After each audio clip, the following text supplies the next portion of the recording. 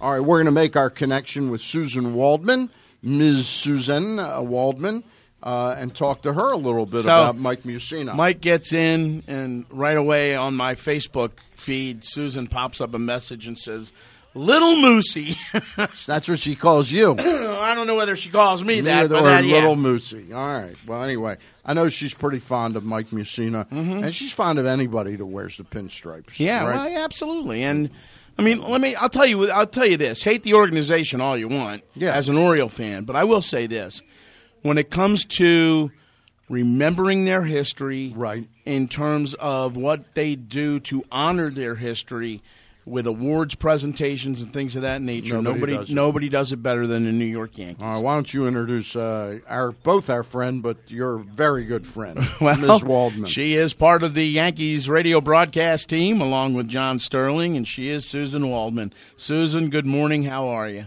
Well, good morning, gentlemen. I am great. Everybody good down in Baltimore? Yes, we are. It's a fan fest down here in Baltimore, starting up about 11 o'clock. Craig and I are both going to get there in a little bit, but we got this little radio show to do.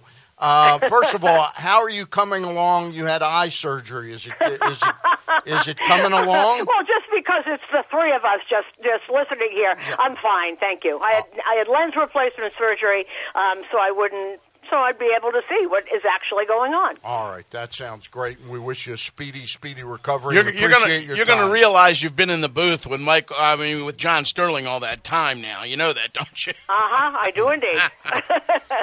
Your thoughts when you heard the news on Mike Mussina getting in after five other tries? I'll tell you, and I really loved being around Mike Mussina. I just loved everything about him. But I'll tell you, when you broadcast a game, Mike Mussina was so brilliant out there. What I loved about Moose is the first inning, he'd go out there and he'd figure out what is working for him, how to set up that knuckle curve, if it's working, where it's working, etc. And then you'd see that little smirk. Remember that little smirk? Mm-hmm. He would have that tiny little smirk when he got all of the pitches and he knew what was there for the day. And then you'd see him go about it and sort of carve people up more often than not. He was tremendous to watch. Every fifth day, he was so much fun because you just knew that mind was working along with the technical part and the physical part. But you'd see that Stanford mind going through it, and I just thought he was fun, and I liked him a lot. Just a model of consistency throughout. I mean, you look at the 219 win seasons, 318, 2 more 17, pitching the whole year or the whole career in the American League East, and 60% of the starts between the yard here in Baltimore, Yankee Stadium, and Fenway Park. A lot of people question the numbers and whether he's an actual Hall of Famer. Well, we don't have to worry about that anymore. He is. But, I've listened to that for years, and I just never understood the people that didn't think he was. Well, you know what, Craig, because I think anybody who just looks at stats and just looks at wins and losses and all that yada, yada, yada stuff isn't taking into account, and you just said it, and it's perfect, where he pitched, the era he pitched in, never a whiff of steroid use with him. Where he was, he faced American League East batters for his entire career at a time when people were doing things to be better hitters. I never understood that argument because, if you don't take the whole thing into account, what's the point? I mean, you can sit here and you can go through stats and RP, and whips and wars and all that junk that they do now. But if you're not watching the game and you don't understand who he's facing and what he's doing and where he's pitching, you don't get the whole story. And that's the thing about Mussina, that I always thought he would be a Hall of Famer. And I was just so glad. The thing about him, and as you know, from the first time he said to you, is there a question in there? I mean, he could be a little bit of a curmudgeon. But if you just sort of tap that little curmudgeonly shoulder, he made me laugh. He was just a riot and very, very brilliant, and you could talk to him about anything. And, everybody's got stories about Mussina, but he was... To me, I just loved being around him. I loved watching him pitch, and his dedication to his craft. and to his teammates. There were many times I saw him sitting in corners with young pitchers and either reaming them out about something or talking about, what we could do to do things better. He did this very, very quietly. I think unless you really looked underneath, as I know you guys did, you'd think that this was an entirely different person than what we got to know and who we got to know through all those nearly 2 decades in the American League. Well, when he turned around and he looked at me and he says, "Craig, that's not a question." That kind of formed a very good relationship down through the years. It was, but he was right, and some of the people that are reporting now should actually take a look at that.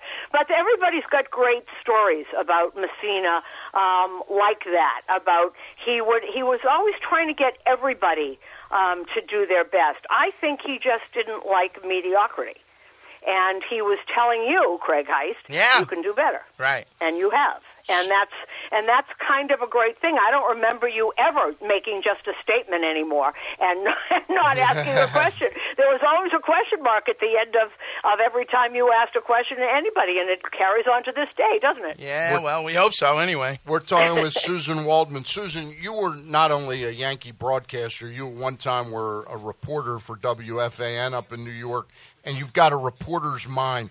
Take us back to when he left the Orioles. How much Joe Torre wanted Mike Mussina in his rotation?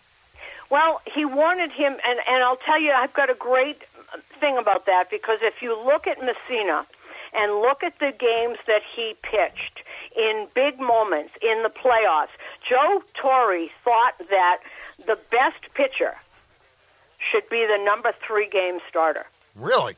Okay. And think about that. Yeah. Or the pitcher that is not the best, the more likely to win. Because if you're up 2-1, if you're up 2-0, you want that third one. You don't want to let them in. If you're down 2-0, you want someone that you know is going to be consistent and get you back in the win column. And I've always thought about that, because go back and look. It was always Mussina. Always. Mm-hmm. And that's just something that I've always remembered about that. He was very different from the other people. He knew what he was doing. He knew what worked. No, it didn't. And usually, not always, but usually you knew what you were going to get. And sometimes when you have guys who are throwing upper 90s, they don't know where it's going to be. If they're not on, they can't make it work. Mussina always could, and I think is the best compliment I ever had. Just go back and look at those series through all those years. I bet you'll find number 3 starter Mike Mussina almost always. I'm not an incredible numbers guy, but I went back this year and I looked in the 10 years he pitched for the Baltimore Orioles. The Orioles had a combined winning percentage of .511, and Mike's winning percentage was .645. Yeah. I wonder if there's another pitcher in baseball history that has that big a disparity, that was that good, but would pitch so far above his team. I lived in Philadelphia or Atlantic City the year that Steve Carlton won 27 games for a 55-win Philly team. But to do it consistently the way Mike did, it's something special. Well, here's something else, guys, is Mussina, and I'm glad you brought that up, and I'm not a big numbers person, so I don't know. But think about Mike's games. For all those years, Mike had great winning percentages. Mike pitched to the game. He pitched to the score. He didn't have to strike everybody out. He understood that a double play on 2 pitches is better than 2 strikeouts with 6 pitches, at least. But what he would do is pitch to what the score was, and you'd see that. So maybe his ERA was a little higher than a lot of the people who go by numbers would like to think. But you got to watch the games. You got to see what he did. His idea was that the team should win. WIN. Didn't matter whether it was 11-10 or 2-1. The team was going to win, and he was going to keep you in that game so that you could win. And I don't think the ERA had a lot to do with it, because that isn't how he pitched. And a lot of great pitchers who are overlooked pitch like that. Yep. Absolutely. That's where I think Jack Morris took so long. Jack Morris did that. He pitched to the score all the time. So the ERA is not what you'd think a Hall of Fame player should be, but it is. And that's something that if you don't watch the games and if you don't watch someone's career and what he did, I think that gets lost. Well, he pitched 8 years for the Yankees, Susan, 123 wins with them, and I think one of the most remarkable games was in that series against the Red Sox where he comes in on a day where Clemens doesn't have it, and he winds up going 3 innings and keeping the Yankees right there. Mo also pitches 3 innings in that game before Booney hits the home run. Yeah, see, that's Mussina, and a lot of pitchers will say, and you know that he liked to do things meticulously. But a lot of pitchers say, I'll come in any time you want, as long as, to win. He really meant that. And, when we talk about him being a little curmudgeon, he really wasn't. There are some great little stories and everybody's got them. I got to tell you a great story because I'd like people to know what's underneath that sort of snarl. The Yankees asked me to write a little thing, congratulations. It went out on their press releases. And I talked about pretty much what I'm telling you about watching him was great, and he made me smile and what he did. And then I said, congratulations, Moose. Please try to smile. But you know exactly what I'm talking about because he always looked so curmudgeonly. That's the best word I can think of. But he wasn't. Years and years ago when we used to give out gift certificates when you talk to a player, which those days are gone by at least 10 years, I had gift certificates to things like Morton's and Ruth's Chris, and I gave him one, and he said, what's that? And I said, well, that's for you. Take Jenna out to eat. Right. And he said, do you have, like, Wendy's or McDonald's so I can take the kids? He didn't want to go to a big place. He wanted to take the kids to McDonald's. Yeah. I mean, that's who he is. That's who he is under there. He meant it. He wasn't being, he'd rather spend time with the family and at Wendy's or McDonald's or wherever than go to a big fancy restaurant. You guys were in town one weekend for a series, and I walked up. This is like in May, and I walked up his final year, and I walked up the skybox to see Jane and the kids, and I said to Jane, how you doing? She says, great. I'm going to get my husband back after this year. And at that point, I knew that was going to be the last year. And I was just so glad that he got that 20th, and he got what he had always wanted, and things always seemed to elude him. And I remember he was the kind of guy after he missed that in Boston when Carl Everett got that hit with 2 out in the 9th inning. We will never forgive him for that. But he didn't want to come out and talk. And I remember saying, you just pitched a great, magnificent game. Get out here and talk. And he goes, oh, all right.